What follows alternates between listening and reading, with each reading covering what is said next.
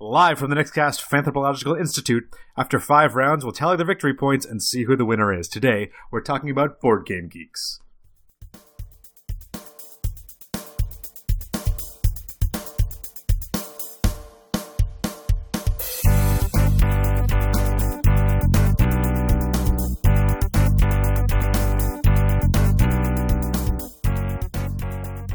Hello everyone, and welcome back to Fanthropological. Of course, much like Whose Line, the victory points are made up and they don't matter. If you are playing a set collection game, 3 Nicks are worth 10 points.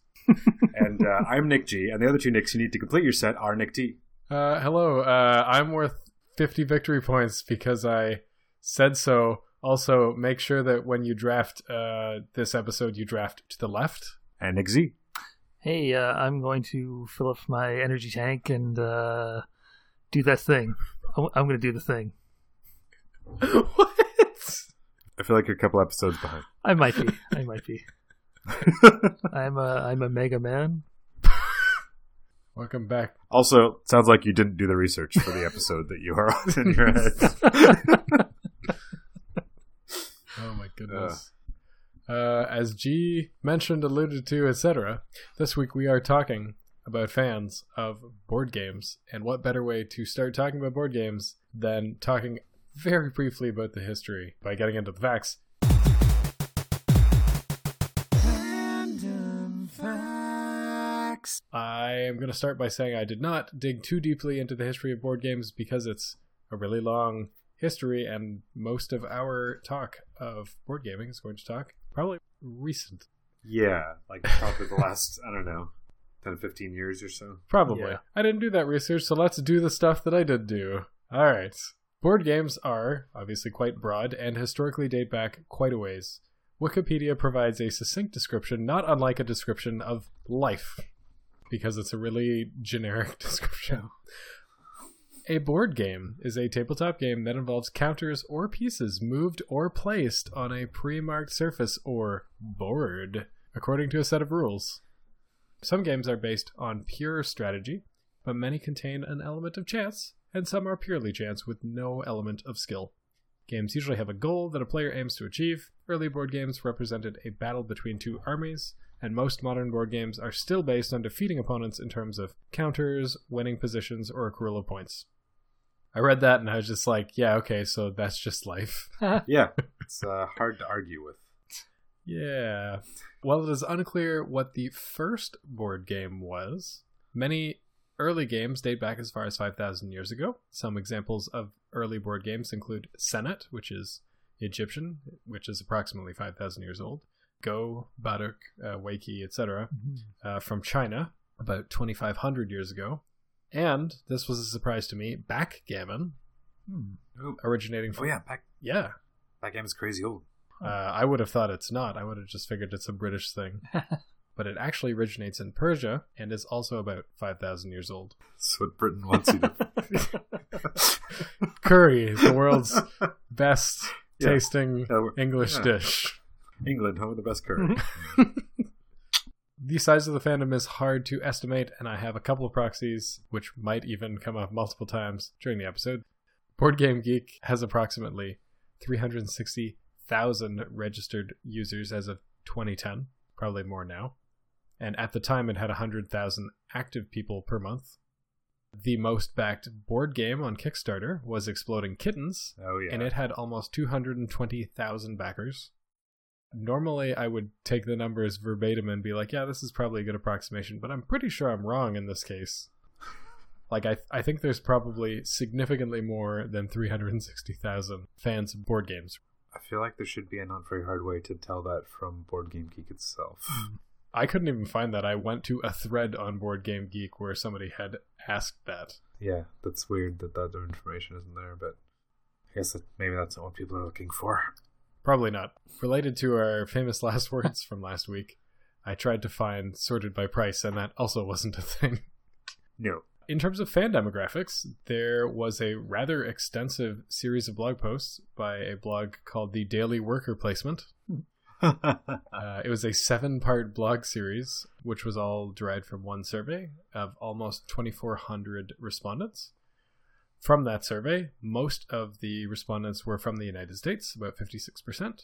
The largest group was folks aged 25 to 35 at about 42%. The next largest group was folks 35 to 44 at 33%. 16% were older than 45. Surprising to me, 52% of that group was married, and an additional 15% were in a relationship. The majority of the people surveyed were male, with 24% identifying as female, 1.1% as non-binary, and 0.6% as trans. Board gamers tend to be well educated. Almost 2/3 had a bachelor's degree or higher. Oh, wow. Mm-hmm. And many of them have a large tenure. Less than 25% of respondents had been playing board games for 2 years or less, but almost half of them had been playing between 3 and 10 years. Really? Yeah. I'm not going to talk too much about search data because it's actually quite boring in this case. As it turns out, interest in board games is really periodic. Every year in December, there's a spike in interest. Huh. I suspect it's Christmas, but it could be a board game convention. Yep. And by the Google search data, interest in board games has actually been on the decline until about 2010, and then it's been coming back up to 2004 levels ever since. Interesting. It's got like a little bowl going on there. Huh. Yeah. But if you look at the graph, it's going to be like spike, spike, spike, spike, spike, spike, spike, spike, spike, spike, spike. I think what came out around then? Dominion came out around 2004. Maybe that's when settlers like came to North America, not when it was created. That could be it too. And I found fanfics related to board games. What now? So I didn't get a straight up number because on Archive of Our Own, there are multiple categories. So there's like anime, books, games, and there's another section called Other Media. In the section called Other Media, you can look at the different categories, which would be properties or something. So my very scientific search was how many times is the word game mentioned on that page? And that was about 100. Mm-hmm. So that means there's 100 categories like of different board games. I looked into things before when I was searching for board games, and there was like 20. Settlers of Catan had 7 fanfics, which mostly look like AU or like real person fiction kind of stuff. Interesting. But there were fanfics, which I was not expecting. No, I would have guessed 0, but never say never. Yeah. So that's a little bit of a brief, quick little fan facts for board games. Pew-pew. Which leaves last episode's famous last words. Yeah.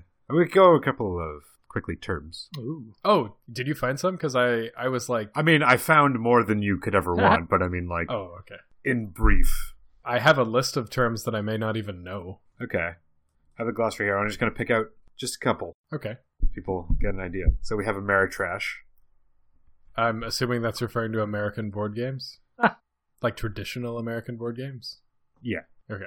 I'm using glossary on Board Game Geek. Board Game Geek is a very good resource if you are a fan of board games, by the way. A catchphrase for American-style board games in general. This means games that emphasize a highly developed theme, player-to-player conflict, and usually feature a moderate to high level of luck. Examples it gives is Axis and Allies, Dune, Cosmic Encounter, Talisman, and Twilight Imperium. Okay, interesting. Yeah. The flip side of that is Euro. Synonym for German game. Thank you for making me play this stupid game. Typically, Euro games, relatively simple rules, short playing times, fairly high levels of abstraction, and player interaction and attractive physical components. What? That's not what I think of as Euro. When Euro, I think small wooden cubes, little player interaction, and almost no luck. It's like the opposite of Ameritrash. Euro doesn't get labeled as Eurotrash, but it's Ameritrash. One thing I've learned is that a lot of board gamers do not like luck. Or random elements. I feel like we're going to come back to that. Oh, we definitely are. A couple more quickly. Sure. AP, analysis paralysis. Yes. Which is just someone takes a real long time to figure out exactly the perfect thing to do in their turn. I'll round it off with FLGS. Game space is the GS? Not quite. Z, would you like a guess? Funland game. Shoot. Well, you both guessed. It stands for Friendly Local Game Store. Oh, I thought it might have something Yeah. to do with that. I remember encountering that in the Magic the Gathering episode.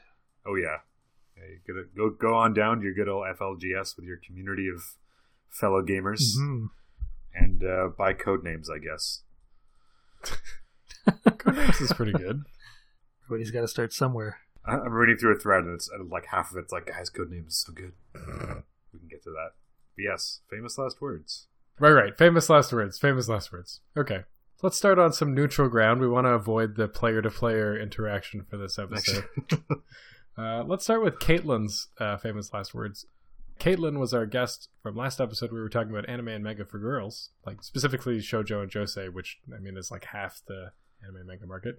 Her famous last words, which were a question, was, man, I've used the wrong conjugation. Whatever, doesn't matter. Those words were, what board game has the most detailed, complicated, esoteric rules? I looked into this. Did either of you also look into this? I did. I feel like I looked into it while I was sitting next to you. Yep. Did anyone find one that tops Campaign for North Africa? What was the difficulty rating on that? Because I looked through Board Game Geek by difficulty. Like weight, you mean? Yeah. 4.84 out of 5. Okay. So for some context for people who don't know anything about Board Game Geek, which is fine, the complexity. It's just a score that Board Game Geek uses to estimate how light or heavy a game is in terms of mechanics and whatnot. So 5 is really hard and 1 is really easy. And that's user voted. Yeah. So I looked for games between 4.5 and 5 that had over 100 people who had played it. Okay. Because I wanted to get only one person played it, so it doesn't really matter. Well, using the very scientific method of looking it up on Quora, I found a thread that was all about, what is the most complex or what is the hardest board game ever created. And the Campaign for North Africa showed up quite a bit. But another thing that got a few mentions in those answers was Avalon Hill's Advanced Squad Leader. Hey, that was the answer that I had. Ooh. Advanced Squad Leader came out in 1985, which had at least 100 people who had played it before. Man, oh man. Campaign for North Africa from 1979. Yeah. Oh, shoot. Those are both old games. Yeah. I guess people just saw, the end of board games on the horizon and were like, we got to go all in. We have to come up with a game that we can play till we're all dead. There aren't going to be any more new good board games, so let's just make the last one. With 10,000 hours of gameplay. Playing time with 10 players of Campaign for North Africa is 1,200 hours. There you That's all. I was trying to get a succinct description of Advanced Squad Lead, just to give people some idea, but the description of it is just like, these are the improvements to regular Squad Lead, and I'm like, what? Like, here's what I quoted, the first paragraph. Advanced Squad Leader is the completely reorganized and redesigned version of the original Squad Leader system. While ASL is advanced, it is actually a simpler game than the original Squad Lead. After the 3 follow-on gamettes, this 3-ring binder is the basic rules for the entire system and provides the ultimate combination of playability and detail. Full color charts and beautiful pictures make this the most readable of rule books and include a full service index as well for quick reference. Later, it talks about a 3-ring binder and having stats for bazookas, and it's like, what is even... So also a war game. Yes. Yeah. Okay, so here's the thing. I played, I don't know, 10 to 12 hour game of a board game called Advanced Civilization, which was designed, not solely, but by Laura, who we've had on the show before, as dad, and I played it with him and several other people, and that was like the most mind-numbing, brain-warping game that I've ever played, and it is 3.68. Wow. These games, Campaign for North Africa, and what was the other one? Squad Leader? Yep. Advanced Squad Leader. Advanced Squad Leader. It's like, instead of D&D, you're playing a military game, and you're playing the same campaign for the rest of your life. Also, it really happened. For North Africa, anyway. There's a conflict that actually happened. All right, so we got something for Caitlin. Thank you for asking that question, Caitlin. Yeah. Yeah. No probs. All right, G, do you want me to go with your dumb question that we didn't use, or the one that you actually... I'm assuming you only researched one of them. I'm just going to not answer that, and I'm hoping that you'll figure out what the right answer is. All right. Your final last words, your famous last words from last episode was a statement, and that statement was, board games helped popularize Kickstarter. Okay. I should have phrased it backwards. Yeah. Because I did find, this is an article from August of this year, entitled Tabletop Games are responsible for a quarter of all money made on Kickstarter in 2017. Apparently there was a spike around March 2012, and it never stopped. And they interviewed Kickstarter's head of games, Luke Crane, and say that board game manufacturers or makers like it because it allows you to like show your pieces in detail. Unlike Amazon, you can throw in all those exclusives which people love, because there are a lot of like limited Kickstarter editions of games that are only available to those who have invested. Highest funded games project in the site history was Kingdom Death Monster 1.5, which raised $12.3 million. Cool. People know that Kickstarter is where you find games now. It is very intertwined, and also people love that ground floor. So comfy. Back before elevators, it was where all the rich people stayed in hotels. Because they didn't have to lug their bags up a bunch of stairs. Yeah. I mean, if you're rich, you're not lugging your bags anyway. Well, no. There's someone to do that. Nonetheless. Also, a 6-month study was done in 2016. The card and role-playing games raised 6 times as much money as their digital counterparts in video games. Oh, man. Well, breaking news, everybody. Video games are dying. Board games are taking over. That's right. We've cracked it. I mean, Uncle Pennybags is strangling Sonic. Sonic was probably strangling himself and doing some other weird stuff. Now that's a fan. Not that last bit, but the Uncle Pennybags and Sonic. That's a fanfic I want to see. Making him choke on that money. All that money he got off of Kickstarter. Is Scrooge McDuck in there too? Probably. Sure. Probably, yeah. 8-bit Scrooge McDuck. I happened to come across similar data to UG. From 2009 to 2016, looking at all the Kickstarted things, games were the largest category with almost $500 million. Oh my god. And of that category, 25% were video games, which means the remainder was like board and card games. Wow. Which is a lot. When Z was mentioning video games dying, it's funny because in that same article, there's this person that they're like, for board games, there was a big need for Kickstarter, says Thomas Bideau, who runs video game market research firm ICO Partners. The industry was kind of dying. Man, you get the people who are passionate about it directly on it. Yeah. However, I'll look at the flip side with an article sweetly and cruelly entitled Kickstarter Addict Reflects on Backing $16,000 Worth of Board Games. Regrets everything. Wow. This is on Mashable. Okay. And he's just like, it was FOMO. I just wanted to get in on like all ground floor. I wanted to get in on all that stuff. And he's like, thinking about it, I should probably just sit back and wait for everyone to cut the wheat from the chaff to find out after the fact if it's good, like I do when I hear about a new show being launched, to see what people are saying about it. But yeah, Kickstarter is a vital part of board gaming these days. But ultimately, I don't think it helped Kickstarter begin, but it certainly is driving a lot of Kickstarter now. Yeah, that makes a lot of sense. Yeah. All right, I'll go with mine. What is the most expensive non-Monopoly board game that is commercially available? I kind of threw the last part of my question out the window. I just wanted to find something. Excluding, like as you said, like gold-plated Monopoly or... Yeah, so yeah. I'm gonna start by asking a question to you two. Sure. Of all the other BS answers that could have been, what are the top 3? Like, what do you think is definitely, like, this is the most expensive game? Not counting all the, like, fun board games. Like, just the stupid answers that you know are going to be in there. I feel like it is commercially available, although probably in very limited quantities. But the Cones of Dunshire. Did someone make it? I'm sure somebody has. For those not in the know, the Cones of Dunshire is a board game invented by one of the characters on Parks and Rec, the TV show Parks and Rec. All right. Okay. It's incredibly complex, and you gain like power cubes and use them to run your cones, which enables you to do all sorts of crazy stuff. Okay. Like, it's funny because the sitcom writers just wrote what was funny, And then someone probably took those details and made a game. Sure. Adam Scott might have had a hand in making it. I don't know. Oh, dang. But I feel like that's a thing. And I feel like it would be pretty expensive because of the whole tie-in and limited run. Okay. Nope, not anywhere in that top 3. Definitely not. Okay. I want to say some sort of golden chess set or something like that. Okay. All right. If we're talking about educated guesses, I have different guesses. I mean, you're welcome to make whatever guesses you want. I'm going to wait a second, then I'm going to say the answers. Okay. I think... I want to say Twilight Imperium. But there may be another level. But I'm going to say Twilight Imperium. Okay.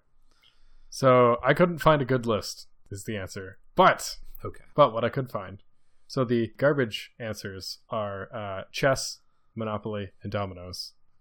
Of varying qualities. Yeah. Because you can find, like, chess, obviously, being a game that doesn't have any licensing or anything like that, just make gold encrusted diamond whatever. Yeah. Monopoly, same deal. Dominoes, same idea. But I found out that there actually is a game that is potentially more expensive than any of those, and was commercially available, and fortunately for me has a definitive answer. It is recognized by the Guinness Book of Records as the most expensive board game in the world. Oh. So it has Definity to it, which is nice because that doesn't usually happen. And that game is Outrage Deluxe. It retails at almost £8,000, for which connoisseurs can play on a hand-finished board set in a solid mahogany cabinet. Cards are edged with gold leaf.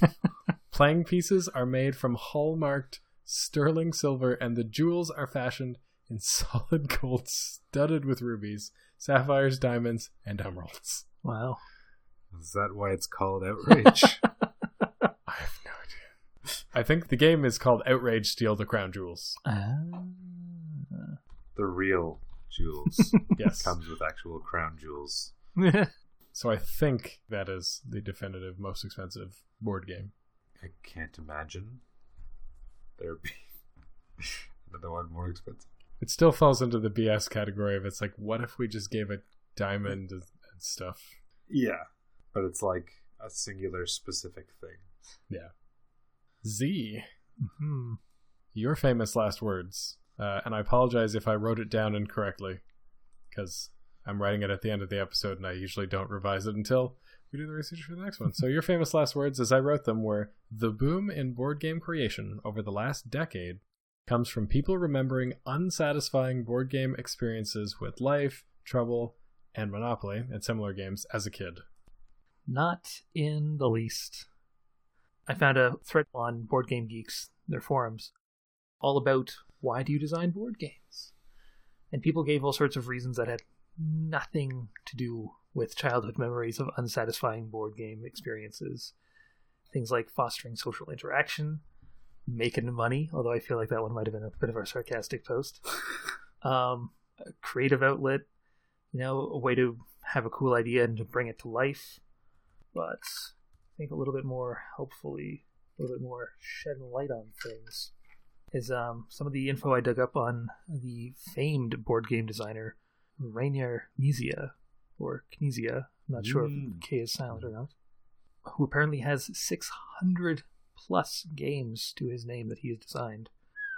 And his story kind of ties into his childhood a little bit, because he was so, enamored, interested, whatever the case may be, in board game design. As a kid, he would combine a bunch of different money sets from Monopoly games and set up an all new trading game, I guess, like stock trading. Oh man. Just with the Monopoly money. Much like other people who've gone on to create great things, but sort of in line with their creative tendencies in childhood. Obviously, he went on to make a bunch of games. So it seems to be a much more positive force driving board game designers than something negative. It sounds like it's like a love of games and a desire to push that further, as opposed to being a reactionary kind of, well, this sucks, I can make a better version of that. Yeah. I mean, I think there is still an element of that. All right, just going right into the why. Let's do it. Right? Just drop. Why? So making these board games is not just because there were all these crappy mechanics, right? Mhm. Yeah. So I was watching this documentary on YouTube. It's short. It's like 10 minutes, called The Board Game Boom. It had a number of different game designers and whatnot. And early on in the documentary, it talks about how there are a lot of mechanics from early board games that basically don't exist today. Hmm.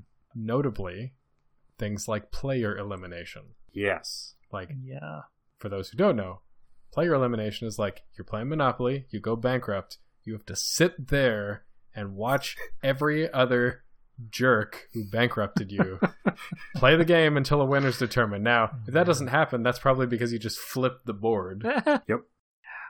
So obviously, some people were dissatisfied with that and then started to like remove mechanics. People designed games to make games better. One of the reasons that Euro games caught on from that same documentary in the 1970s, games started being developed in Germany with like actual choice, not chance, where you could think about how your moves impact the game, future plays, etc. Clearly somebody thought that the existing mechanics of just like dice and cards was not sufficient. Mhm. Yeah, they wanted to make something where the player has more agency, like chess. There's no randomness in chess, right?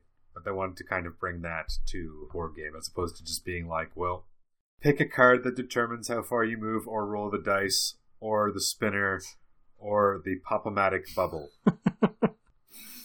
They really marketed that well. It was really fun to pop, even though it was just a die inside. But yeah, it's like it doesn't have to be like whoever wins, I guess, based on dice rolls. Let's have some skill involved, or not invent new skills, but put more thought into the game. Mm-hmm.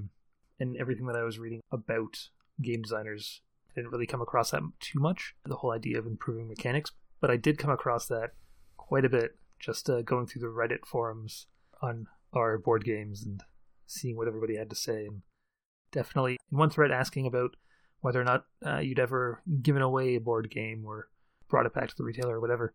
One of the major reasons was usually that the mechanics were not good. They like made it possible for you to have a do-nothing turn.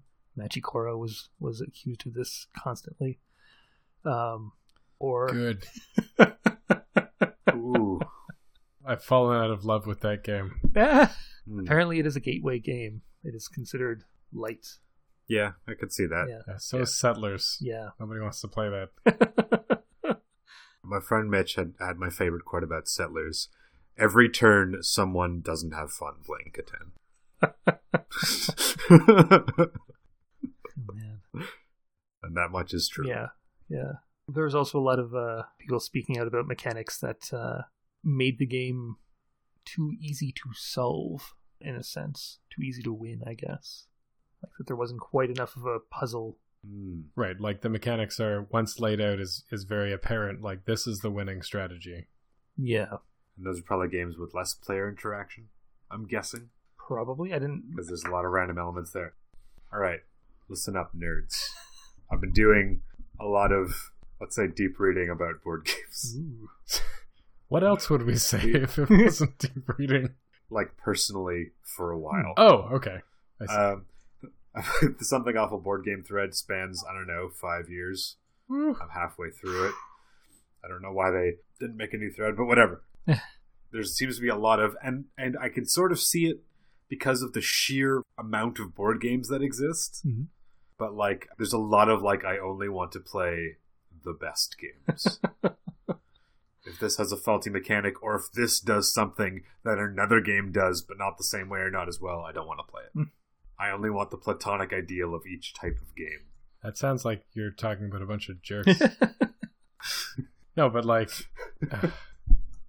So, there was as I was doing the research this week, I came across that survey, which is very long. And one of the parts, I think it was the 5th or 6th part, actually had information on what kinds of games people enjoy playing, which, if I thought enough, would hope to dispel any myths of that kind of thing. But I only wrote down the things that people didn't like. Okay. Like, for example, if you're talking about fans of board games, and these are fans, people don't like war games. About 35% had it as their most disliked genre of board game. Interesting. 22% didn't like dexterity games. Like, Dutch Blitz. You gotta quickly do things. As a person who hates dexterity games, I get it. I do get it. For the same reason I didn't like the Wiimote. Oh. I just wanted to do the button inputs. But like that tends towards like I just want a puzzle to solve with my mind. And different types of games are good. But I'm not good at dexterity games. Yeah, and 25% didn't like miniature tabletop games. I guess like HeroClix or things like that. Okay. Like Warhammer? I don't know if that was included. Yeah. Okay. There was also like what game mechanics do people like, which is just like an insane list. It's just a list. Yeah, it's just a lot of different mechanics. It was in a tree, so it showed you how they went. Yeah. But like at the top are things like resource management and worker placement and tile placement and exploration. And like there was like, what is press your luck? What is bend your luck? What is pick up and deliver? What is action point allowance? Hidden trader. Like these are like ranked in different things. Yeah. Most liked Euro strategy games. So 71.5%. Funny that. Not super surprising. Yeah. The stereotype I've developed after doing a bit of reading is all board game geeks love heavy Euros. Well, and that was another thing. Yeah. The largest group of respondents, 21%, spend 6 to 10 hours a week gaming. Man. If it's in one night, that's certainly a lot. Oh, yeah. I mean, that means to me that somebody's playing games like twice a week. Yeah. Yeah. That's a lot. It's a lot of gaming, but I mean, if you're passionate about it, you're going to want to do it a lot. Yeah. And you got the group. Exactly. The group is key, right?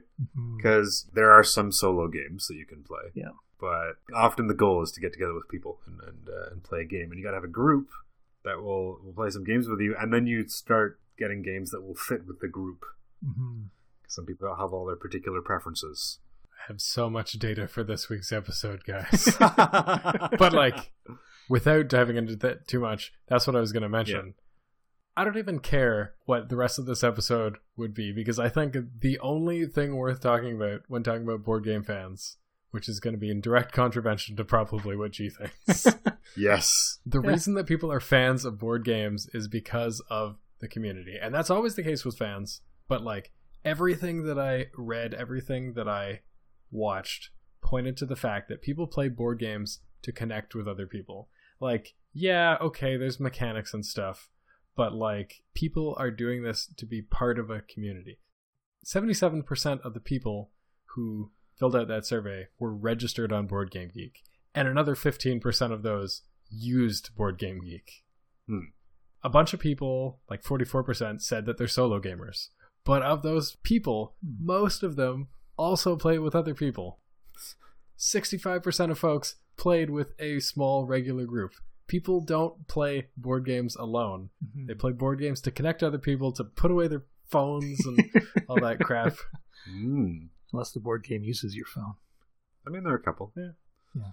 Werewolf, for example. Well, that just makes it easier. Yeah. It's like a Ticket to Ride counting the things at the end of the game. Oh, yeah. Yeah. But yeah, like it starts with you've got people across the table beside you, and then there's the game. The mechanics dictate how you interact with them, but yeah, it is about getting together with people, having a shared experience. To some, I'm sure it's about unplugging or not being in front of screens all the time. I don't know how much of it is in contrast to video gaming, because I don't think of board games and video games being similar. No. But I would have, on the face of it, said that they're similar, but after like doing some episodes on both, I'm like, no, they're not. Like, even when you want to like win at video games or board games, they're very different. Yeah. Well, like, even getting back to the whole idea of community and whatnot, specifically the community that, you form around the table as you're playing a board game is very different from the kind of community you would form playing a game online. Because, like, speaking from personal experience, if I'm playing Smash Bros, for example, and I think somebody pulls a cheap move on me, knocks me out of the game, I'm a little bit angry about it. I'm a little bit pissed. But, if somebody, grabs that card that I wanted to buy from the market area in a board game or something like that, it's like, well, okay, I got to change up strategies. I got to try something else. Yeah. Yeah, you can't just be like, screw you, I can't believe it, and then like rage. Whereas on a video game, I guess you can, and it doesn't really change your experience. I mean, that tells more about how crappy video games are. There's a YouTube channel, I think, called Pop Culture Detective. Yes. Talking about how conflict is so present in video games. Mm-hmm. And I think in sharp contrast to that, if that was the only distinction, board games may have elements of conflict where players conflict against each other, but like we were saying before, there's no player elimination. Even when they're worker placement games where you're competing with other people for spaces, it's not as though people are taking away your only options and taking away your agency. You still have choices, you just need to change your strategy. It's more cerebral, it's less directly competitive. Yeah. Mm-hmm. It's not like I shot you in the head. It's like you're going to have to try and make it work with different cards or whatever. Like, it's your adaptability rather than like you have to start the game again from the beginning. Yeah, but whereas everybody else doesn't. But the interesting thing with board games is that when you're playing a board game, there's like this part of the social contract or something. I don't know how to explain it, but there's this thing where in a board game, you know, you can betray your friends, you can stab people in the back, you can be a jerk, but somehow that's okay because it's a board game. You know, it like opens up this social space where it's okay to kind of like dabble in being an yeah, and kind of get that out of your system a little bit. Maybe. How did you and Soph play board games, Z? How do you mean? Well, so with my ex and even with my current partner, like, yes, you can dabble in being a jerk. I don't. If you so, I'm not saying everybody does because it's allowed. I'm just saying it's a possibility. Oh yeah. If I don't know, if I like go behind your back and steal your job in real life, you're like, oh, what the f-? But if I just, if we're playing the game of life and I steal the job token you're after or whatever, Is there a hidden trader mechanic in the game of life? Yes. He's called Time. You're right. Sorry. If you mean dabbling in the sense that like that's something that you can actually do where you won't be overtly punished for it. Yeah, it's an option. Yeah. Yeah, it was something that unsurprisingly came up on Reddit a few times. People saying that was one of the reasons they enjoyed board games. It let them screw around with their friends a little bit. Well, Reddit. Yeah. I'm the Tanner. Oh, man. Classic. As soon as the Tanner's in there, I got it in the bag. That's interesting because it's a whole mechanic staged around, like, lying. Yeah. I mean, there's a healthy amount of games that have what I like to call you cards. That can be played. It's just like, nope, you're not doing that. Like, there's quite a few of those. Flux is one. Yep. Control, which we played on the weekend, is another one. Yes. Yeah, so like, and for some people that's part of it. And I feel like people who are fans of Euro-style games do not like that. They're solving a problem in their area, and they don't want external influences. Also, no luck. No. But I mean, I don't have a full understanding of Euro strategy games, but I mean, even in those, there's still like a shared pool of resources, and usually, yeah. Yeah, and it's not like there's an infinite number, or that. Say a board game plays up to 4 people. It's not like there are 4 copies of every card or whatnot. No. But if there's not a lot of direct player interaction, people can pretend they're just playing their own. That's true. They're like, oh, I just wanted this card. I know you, man. Another thing that's been not eliminated, but is very de-emphasized in this era of board games is winning being the person to do something first. Right. Or rather, there's a harder distinction between game end and game winner. Right. Like, there's a lot of the game ends, now let's see who won. Yeah. Yeah, and sometimes there's a benefit. Like, you finished first, that's great. You get a boon for that. Mm-hmm. Yeah. But you don't just win. Like, we were playing Artifact Sync. Yeah. Yeah. And obviously the person who triggered the end of the game is at an advantage. Mm-hmm. Yeah. But that doesn't mean that they win. That doesn't make them the winner of the game, yeah. Because a lot of games are just like, do this before everybody else and then you win. And also the game is over. But then it's victory points or rule of the land these days. Because they more reward your performance throughout the game instead of it being like a first past the post system. That's right, we're bringing politics into this. Ooh.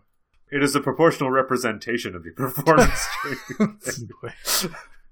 I think that maybe that is another element why people are fans of board games and why there are so many fans of board games, because there is such variety in that space, right? Like you can pick any given mechanic. I'm going to pick one off this list. Trick taking. Sure. Oh, that's a good example because they're old examples. Yeah. And there's any number of different games in that space that like could fit the bill. You've got like euchre. You've got probably bridge. You've got like what is it? President? Is that one? Yeah. Yeah. Control, I'd also say, is a trick-taking game. Kind of. Yeah, because you have like a round and yeah.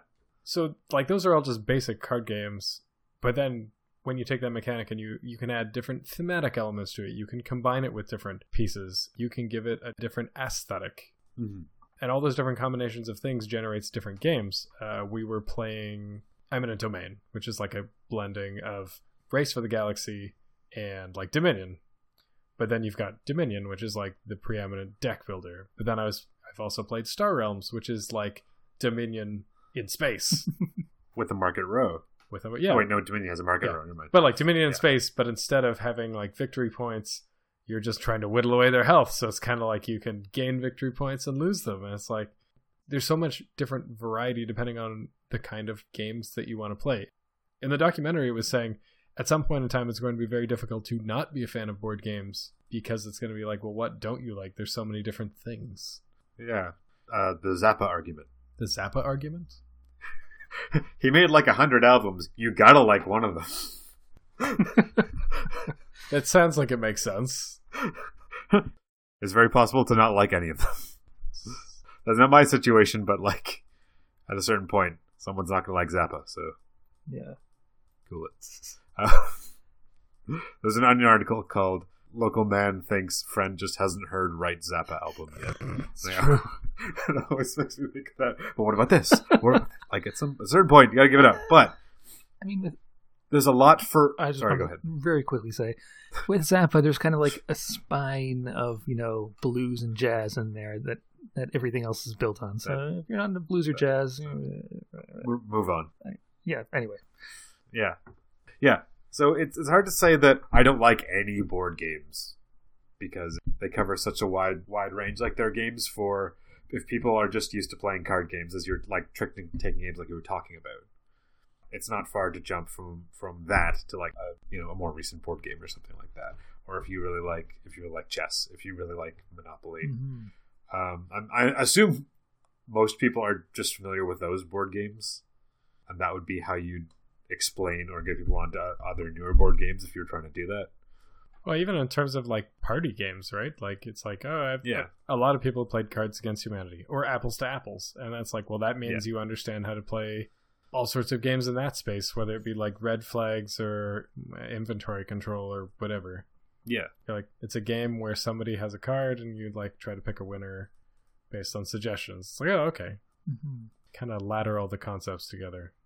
Yeah, because if you want to break it down, you like each game is you are learning different mechanics, which are used in different games and different combinations. So it's like the more games you play, the easier it is to understand other games. I was talking about this on the weekend. You can just start to describe games as, oh, it's this plus this. Yeah.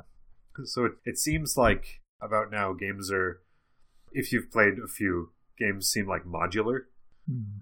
Like it's like this bit from this game and this bit from this. Because I think a lot of days that's how a lot of designers will start. Yeah.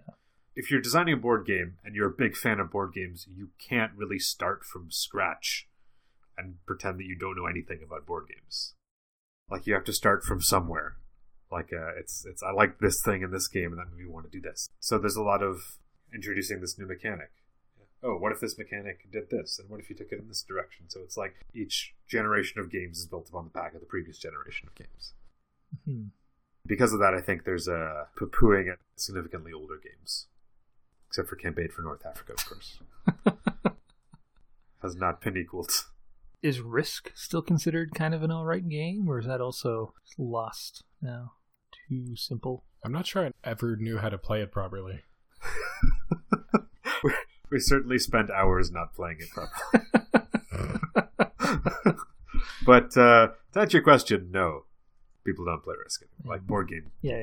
Don't play Risk. But Risk was like the guinea pig for the hottest format these days, which is legacy games. What do you mean Risk was the... I feel like Risk Legacy was the first legacy game. Oh, I see. Yeah. Legacy games being, it's like you play a series of games, but your decisions in earlier ones affect the later ones. Like there's permanence. Famously in Pandemic Legacy, and probably other legacy games, you destroy cards. Yeah. You find cards within other cards. You put permanent stickers on the board. Wow. And the idea there is like, it's emphasizing that your decisions are important in the game. Because it makes things happen permanently that cannot be undone. There was a series of that like happening in video games as well, right? Like 2 or 3 years ago, there was a large emphasis on the decisions that you make in this game matter. They impact how different events unfurl. That's kind of continued on, but there was like a summer where every game had that sort of feel to it. Yeah. Yeah. It's like it's Mass Effect. Every choice of the hundreds of choices that you make matters. Yes. Like real life. Yeah, except for the ending. The ending's the same, just like real life. Oh, dang. I feel like this is a dark episode. But yeah, because you got Risk Legacy, you got Pandemic Legacy, you got Seafall, you got Gloomhaven, you got Charterstone. There are probably more coming out. And you have Time Stories to some extent. Time Story is kind of a legacy game. A little bit. Basically like an interactive choose your own adventure. Yeah. But that is a good parlay into another reason why people play board games. Mm-hmm. And that is theme. This game's dripping with theme. Well, dripping with theme, but also some people are interested in how the theme and the mechanics mesh together. Yeah. Looking at you, Euphoria. Yeah, because it's like you place your workers are dice, and the higher the number on the dice, the smarter they are, and if they get too smart, they realize that you're a dictator in a dystopia and they leave. Yeah. That's great. Yeah, so like in that situation, the mechanics enforce the theme, which is super satisfying. Mm-hmm. It gives you a little more immersion to feel like you're really doing the thing that the game tells you that you're doing when you move cubes around or whatever. Yeah. Dead of Winter is another one that's got a lot of theme to it. I enjoyed playing that. Yeah. Which is funny, because, or not funny that I enjoyed it, but from that same survey, they also listed the genres that people tended not to like. Like thematic genres. Do you want to guess the top 3? Okay. If I were to guess the most popular ones, just based on what I know, it would be like zombies, Cthulhu, and peasants farming for some reason. I'd actually think that zombies might be in the unpopular top 3. There are definitely a lot of games with zombies. Yeah. But at the same time, people might be sick of it. Like me. So, that gave me enough time to bring back the survey. You're welcome. Well, I'd written down the bottom ones. So, apparently, zombies are one of the least liked genres. 28.1. Sports. 32.2%. Doesn't bode well for that baseball cyborg game. No. Man, it's supposed to be good. It's supposed to be good. But I can see, because I can see board gamers being like, I do this instead of playing sports or like whatever sports, you know, using my brain kind of thing. Yep. I've been there. Trivia, 24.8. Huh. Now, that's an interesting one. One of my favorite games for a long time was Trivial Pursuit, because I am a smarty pants. I love trivia, like pub trivia, did Reach for the Top, did Quiz Bowl, University. I love that stuff. However, having played a few board games now, it doesn't interact with everything else I like about board games super well. Because I think it comes back to like people's dislike of randomness. Because like if you don't know this thing, then your plan doesn't work or whatever. That's what he needs to do, is they need to build a game.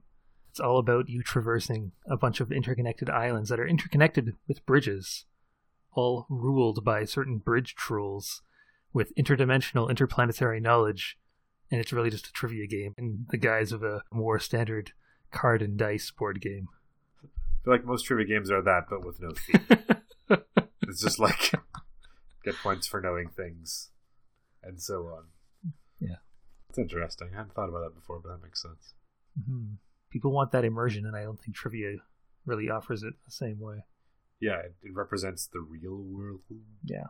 Which is not featured in immersion. There's nothing more immersive than the top 3 themes being sci-fi 50%, medieval 42.9%, and fantasy 42.8%. Well, I'll call medieval the peasants' farming I was talking about. Yeah. I would agree. There are quite a few games in that category, and most of them are made by Uwe Rosenberg. Ooh. Agricola, Caverna, Le Havre, Glass Road. I don't think it's one of his games, but the Castles of the Mad King Ludwig, or Mad King Ludwig's Castles. Yeah, Castles of Mad King Yeah. Ludwig. That is not one of his. No. It's not about peasants. No, but it's not really fantasy either. It's definitely medieval. It's medieval, Yeah. yeah. It's based on a real guy. Yeah. There's a little bit of trivia for you. Oh. Yeah, because sometimes these things will be based on like weird little nuggets Mm-hmm. in history. Like Europe drives a lot of board games. Yeah. Like a lot of board games come out of Germany and Poland and that area. So there's usually a little bit of like European history strung into a lot of board games, which is kind of neat. But expansions. Is that a reason why people like board games? Because there's expansions? It's DLC that people want to buy. I don't know. It feels like expansions can extend an interest in a game or revitalize an interest in a game. It's like there's this idea. Like some people are like very appreciative of like this game is a really tightly designed game. Yeah. It works perfectly, and it's like beautiful in its simplicity. Other people are like, I just want more of this. Yeah. And there often is more of that. There was an article that I read, and this is gonna... Millennials ruining everything, am I right? So, Related to what you just said about expansions kind of extending the life of the game, this isn't really an explanation of why people are fans of board games, not directly, but it might be an explanation for the boom of board games. So in a CNBC article entitled "Millennials Are Driving the Board Games Revival," and I'm going to quote this. This one person says, board games appeal to millennials from a financial perspective as a debt-laden millennials must now save towards priorities such as housing deposits, holidays, or paying off debts. While a board game may be an initially expensive purchase, for example, copies of Catan retail around $48.99, it can be reused almost indefinitely and taken anywhere. You can go out to a pub, you can have a couple of drinks, but the focus can be on the board game, and that's basically free. It's a way of socializing, but it's a way of doing it in a financially responsible way. Value. I mean, you do get a lot of value for board games, unless you're like me and you buy a board game, play it 3 times, and then buy a new board game. Yeah. That's how that works. Yeah. That is the board game life. Even though I feel like my search of, I think on Reddit was why like board games after why do you like board games didn't return anything. I feel like that search might have biased it a little bit, but a lot of the results that came up were basically, I buy a lot of board games, why do I do this? Or, hey, you guys, you buy a lot of board games, why do you buy a lot of board games? Compulsion. Get any answers? Well, I mean, obviously, yeah, a few answers. Things like, novelty, gotta try that new thing. People get up on that hype train, tying back to having to play that new thing. If you're an active Redditor or Board Game Geek forum goer, you got to be on there posting about the newest thing, so you got to play it. One person had a really interesting answer saying something like they went on a bit of a board game bender, bought a whole bunch of board games, and then kind of sat back and realized, well, I kind of went overboard there, but I can like crack into this maybe 5-10 years down the road and it'll still be just as good as it was, today, even if that's the first time that I wind up playing it. And then they made a comparison with video games where, by the time you get around to the video game, you might have played something that was better and be disappointed, or you might not be able to play it because you wouldn't keep the console for some reason. I don't know. There are a few board game biases going on in their comparison. The only console you need is a table. Ooh, the original console. Yeah, and if to have a Euro, a big table. There's as it's called on Board Game Geek, Cult of the New. I mean, they have a tracking chart called the Hotness, which is what it sounds like. That's what people people are talking about. It's not the highest rated games, but it's like most posts are most rated recently or something like that. And another thing too is you can watch like a book for some people. You can really get drawn in by like the art and components. Yeah. Scythe is a good example of that. Look at that box. You see the beautifully illustrated 1920s Eastern European countryside. People farming and looking nervous. And then a giant mech in the distance. What is going on? Beautifully rendered. And then, you can get, with that game in particular, you can get like nice components. Not just wooden cubes. So like the gold is like gold. And like the food is in like little sacks. And you have little bricks and stuff like that. Cool. So like, because it's physical, because you're actually physically interacting with it. And, you get those nice heavy pieces. Some games come with metal coins. Yeah. For money.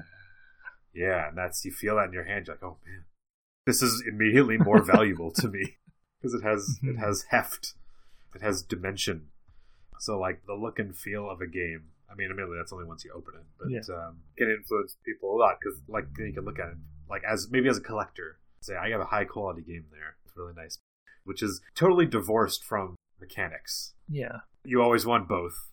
But just the look and feel, the aesthetics of a game could be really important. With what you know about board gaming and sort of the nerd culture, the fan culture around it, G, and also T, is board game collecting a thing in the same way that, say, retro game collecting is a thing? I don't think so. Not where I live in terms of board games. Like when I think of people collecting video games, people collect games because they want to like be a completionist because they're games that they loved. Right. Or things like that.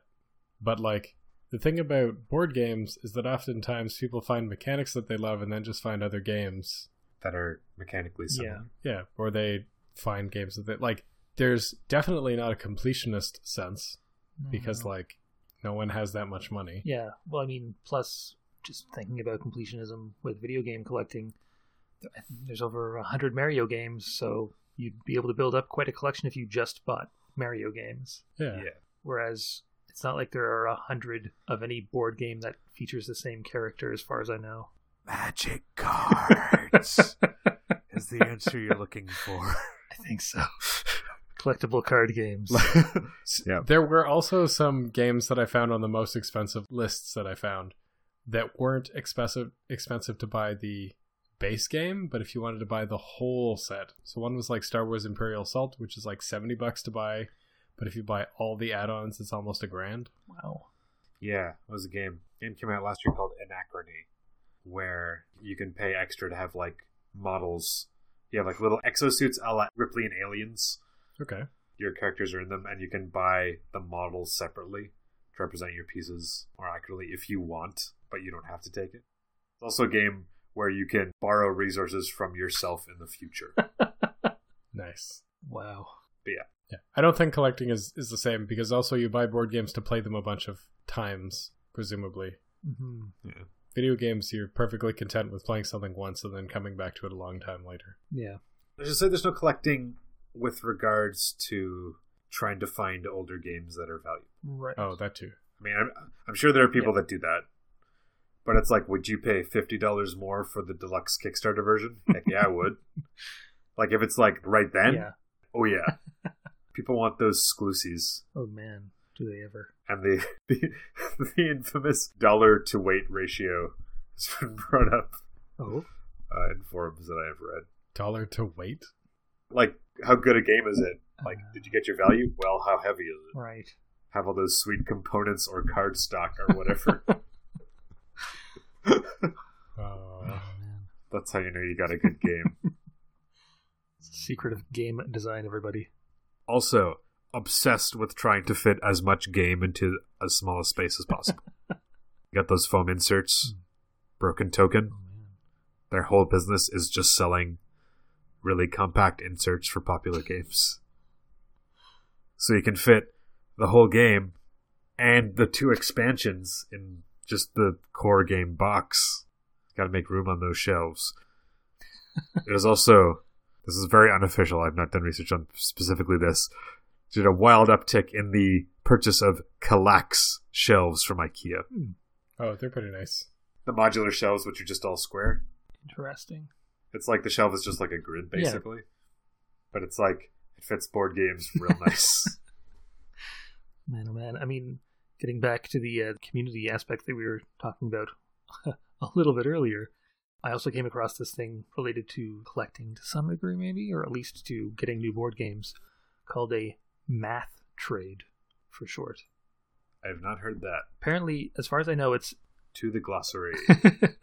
might be helpful because it is a thing that I think predominantly happens on BoardGameGeek.com. Okay, well, it's not Oh, here. really? Anyway, well, So you're a liar. well, it does happen there. What it is a bunch of people get together and say, hey, I want to trade board games with you. And they, I guess, add some extra information saying this is what I'm looking for, this is what I'm not looking for. All that information gets plugged into some sort of algorithm. And then that algorithm guarantees that you will get a game that is, I want to say, in quotes, better, because it's not a perfect system, but like better or the same game that you put into the trade. Oh, interesting. Yeah. So it's not like, oh, I wanted to get this other game. It's just like, I want a game that is better than the one I have. Well, I mean, something like that. I'm sure the algorithm, since it's it seems to be a Board Game Geeks thing, probably uses like the weight of the game you're putting in. And if you say, I want to get something better, it like will look for something with a higher weight. Okay. That's my guess as to how it works. But Okay, like if I found the thread on it and it's got a lot of text in it, but like what I'm reading into it is it's like everybody compiles a list of preferences and then you find a cycle in that list of preferences. It's like rock, paper, scissors. You just need to like get enough people together until you have a cycle of rock, paper, scissors. And then everyone just turn the wheel. Yeah. Because it's like, I might think something's garbage, but you might love it. yeah. And if you have at least two people who have that opinion, then you just make the trade. Yeah. There's probably like a mathematical term for that, but Pretty neat. I like that. yeah. What is maximized trades? Oh god, close. Yeah, get out of there. I mean, way too deep. Man, oh man. All right. But do you think we're deep enough to come to a verdict? I think I might be able to see one at the other end.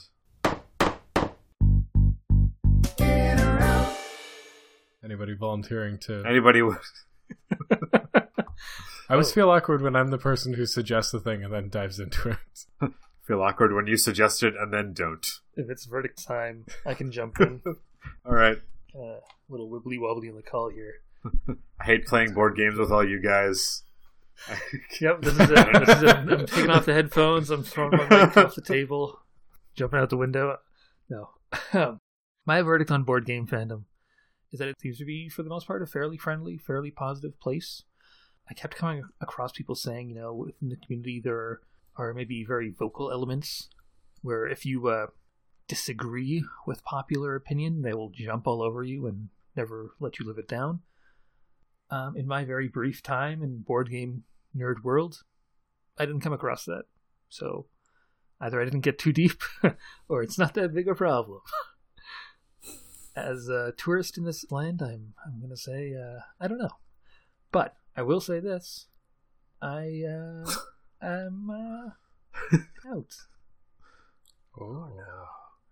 I'm sorry for making you play all those board games. Oh man, I'm not out in that like I'm never gonna play a board game again in my life. Just that it's not a fandom that I see myself getting into. It's not a fandom that I'm really interested in diving deep into. On the one hand, I will say this. I gotta be honest here. On the one hand, I wouldn't mind, like just digging into a game, playing it a bunch, but at the same time, a few times I saw the point brought up in those threads about, why do you buy so many new board games all the time? People saying, well, like playing something 3-4 times is pretty interesting, but like if you play it constantly, it just kind of gets old, kind of gets boring, and I can understand that, but so like on the one hand, it's like maybe just have a little stable of games and gain that deep mastery, really explore and everything. On the other hand, new game, I mean, as we were saying earlier in the discussion of the why, a lot of these new games are sort of just like modular reconfigurations of different mechanics. What happens if we take a deck building game and attach it to a worker placement game and, see what happens kind of thing. So like I find that interesting. But outside of, UT or UG coming out and being like, oh, hey, here's this new board game. Want to play? I don't think it's something I'm going to pursue. But as somebody who's continually thrown in those butts, I did come across a game I don't know if it made it to market. I don't know if it's a real game or if it was just a prototype at like a game convention somewhere. Apparently there's a game called Mysterium, a Ukrainian game in which you are a bunch of paranormal investigators, and the way the game works is that a ghost gives you clues to whatever you're trying to solve, and these clues come in the form of abstract art. I have some good news for you, Z. What's that? Evan owns that game, and I'm sure he will be bringing it to New Year's. Great. Awesome. What you neglected to realize that you saying that makes me never want to play a board game with you again, so I'm sorry you will never got your chance. Door is closed. I had my chance now. I threw it away. Oh. All right. Yeah. Well, I'm gonna use that ghost abstract art to open a door, Hey. and say that I am in. I haven't been a large participant in board game fandom. I do not work my way through Board Game Geek or through a 5 or whatever year long thread in something awful. And I don't necessarily keep up on games, but it is like a tangential aspect of the things that I do keep up with. And I do enjoy talking about board games and learning about board games and mechanics and strategy.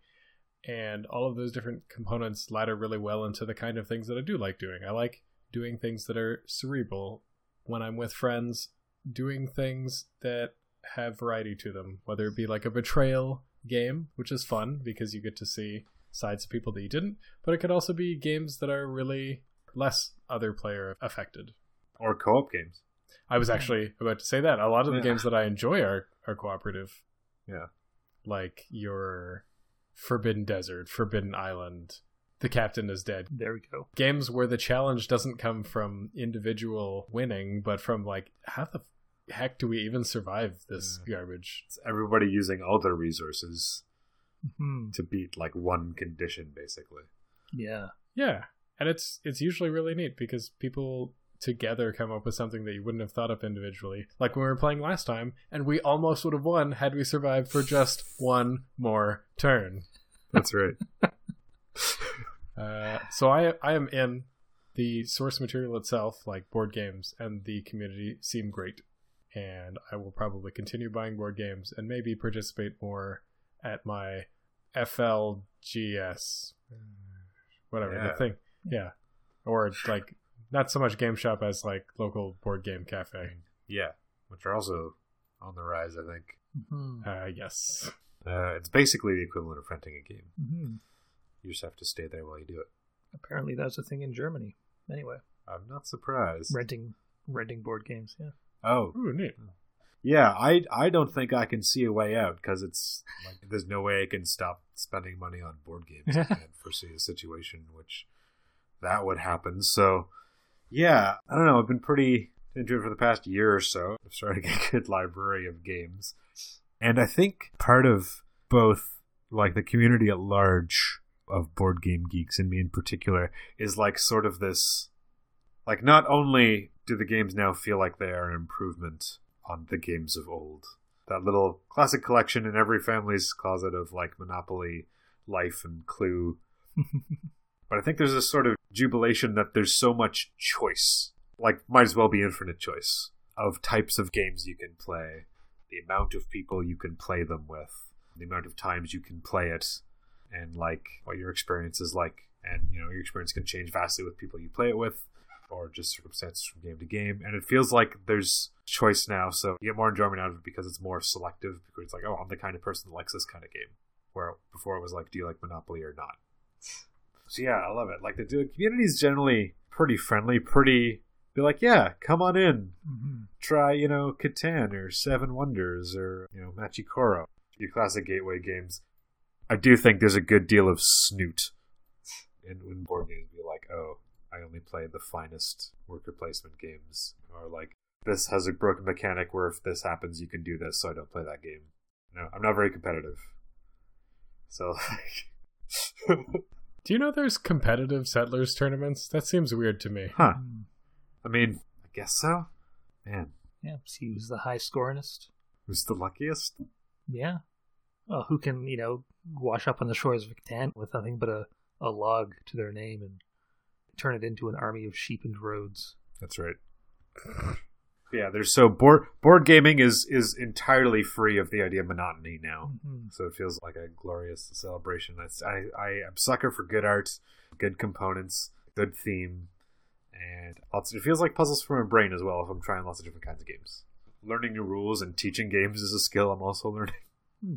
The etiquette is if you get a game for your group of friends to learn it beforehand so you can teach it. Yeah. The opening the box itself can be exciting. But yeah, I'm way in. I'll probably continue to read forums. I log my plays on Board Game Geek. Oh, hey. Oh, cool. I don't know why yet, but the information's there if I want it. So yeah, way in. Okay. Spotlight. Well, that brings us to the spotlight, where we shine the light on a good cause or a cool thing related to this week's topic, which is board games. I have one spotlight and 2 honorable mentions. 2 desk lamps. 2 desk... Yeah. 1 bat signal, 2 desk lamps. Yep. First honorable mention is I was looking for Board Games Charity and found Charity the Generous Game, released in 1999. The quip for it is, you have earned a fortune and you want to give it away to charity, but you can't help acquiring more money. Don't give it all away, though, or you are back where you started. Ooh. So, I don't know, just a weird board game that happened to be... Like reverse Monopoly? Yeah, I don't know. Yeah. The second honorable mention, I wanted to bring up during the episode, but had absolutely no way to do so. It just didn't fit anywhere. There's a group called Quantic Foundry, and in Quantic Labs, they have 2 tools that you can check out. One called the Gamer Motivation Profile, and the other one being the Board Game Motivation Profile. You answer a series of questions. It takes less than 15 minutes. At the end of it, they have a model that they have built that determines what your primary motivations in a number of different categories are.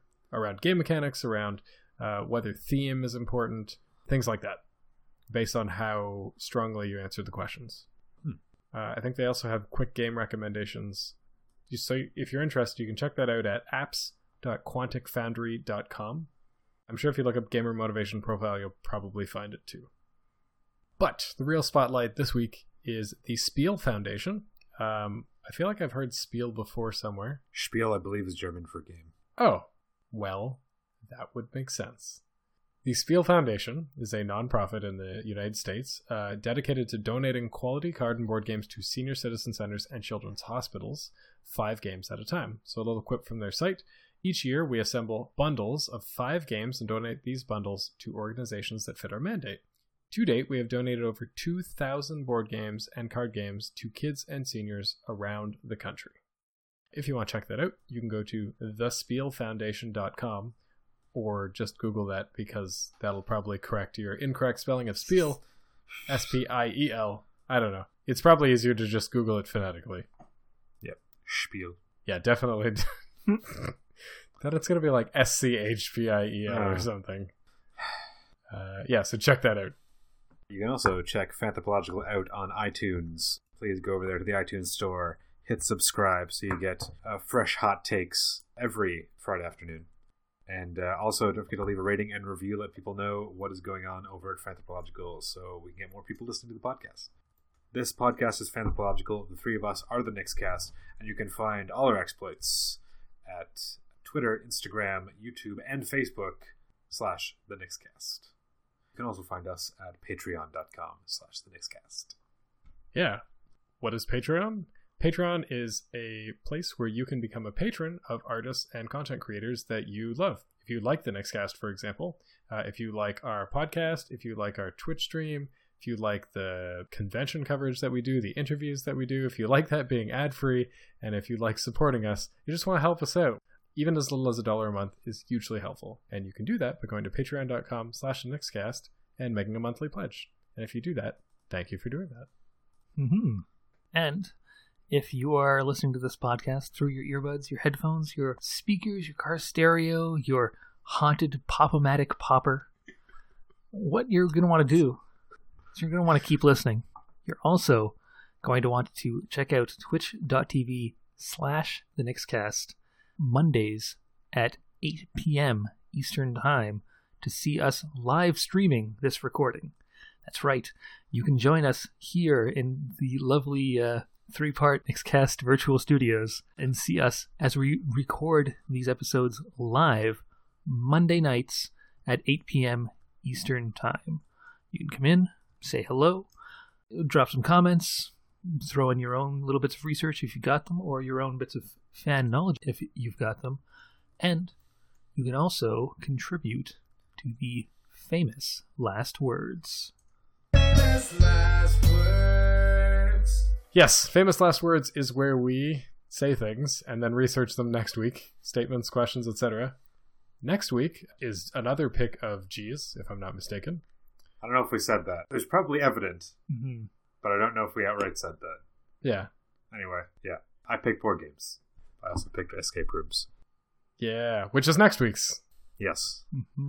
So, for anybody listening, if you have famous last words around escape rooms, about fans of escape rooms, questions, statements, comments, etc., drop them in the chat and we will research them for next week.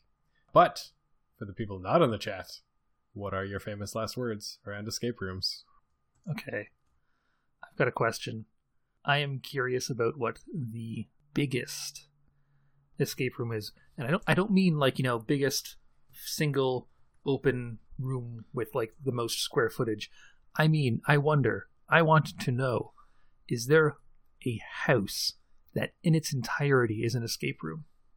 Have escape rooms become so popular that that's a thing? Or is that just a twinkling in some escape room creator's eye right now? I have thoughts on that, but I don't want to answer.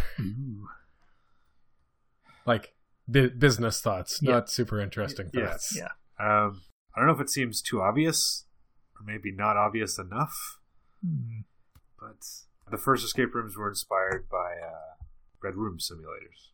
Oh, hey, right. I mean, I feel like it probably is going to be, but I'll find more information out about it. Okay. Kaito L actually has not a statement, but just like a thing that we should research. All right. They write the 999DS/3DS games are a thing we should research. And there's going to be a Detective Conan themed escape room at Universal Studios Japan next year as part of the Cool Japan promo. Oh, wow. So those are things that we should look into for next week's episode. Also, if you want an exact meeting between this week's episode and next week's episode, try the Unlock games. Yeah. By Space Cowboys. Oh, man. All right. I had one thought, which I'm going to make from my famous last words, because I couldn't complete the second one. I will say what the second one was. I want to know, is there a survival horror escape room? And I don't mean like, oh, there's zombies. I mean like putting like the fear of God, like scaring the crap out of you, like you think you're going to die kind of escape room. That happened to me, but I'm a scaredy cat. I don't know if it was meant to be, but we did like a serial murder themed one. Oh, man. Was there like an actor in there? No. Okay. Because I'm thinking like you're in a room, like the room starts filling with gas, not poisonous gas. Yeah. But like you're starting to fear for your life. Yeah. Kind of. But we had someone in to give us a clue, and we definitely thought that it was an actor. Oh. We were like freaking out. But he was like, oh, guys, you just got to do this. I'm like, oh, okay, thank you. The other idea was in a similar vein. I wonder if there's like a super realistic museum heist. Ooh. But I'm going to write that down. I don't know. I'm going to do a twofer. Ooh. Unprecedented. Another situation in which there are American and European style escape rooms. Yeah, I was thinking as T was asking his question, it reminds me of Scandinavian Northern LARP. Oh, yeah. Where you're just trapped in a room and you've got to diffuse some sort of situation or something with a bunch of different people. Although in that case, the puzzle is political or social, not, find not this literal. color. Yeah. All right. And that's that. Yeah. Thanks for listening, everybody. Thanks for watching, too, Kaito Al. Everybody else watching, listening. Keep your meeples on the table. Mm-hmm. Is this supposed to be like red-green? Yeah. Bye. Goodbye.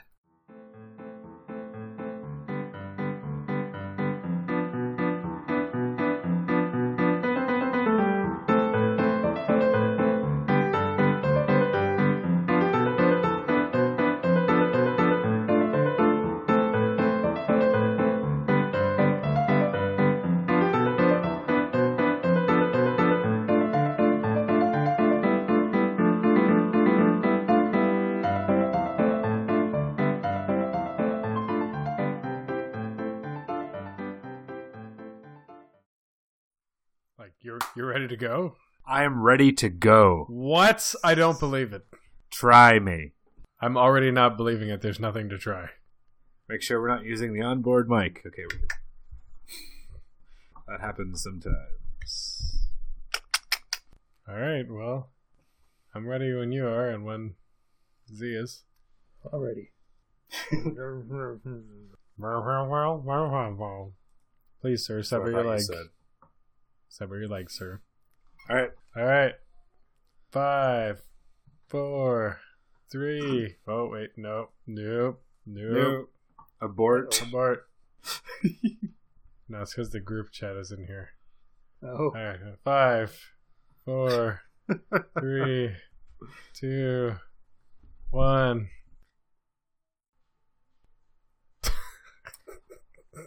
Forgot what the first part was.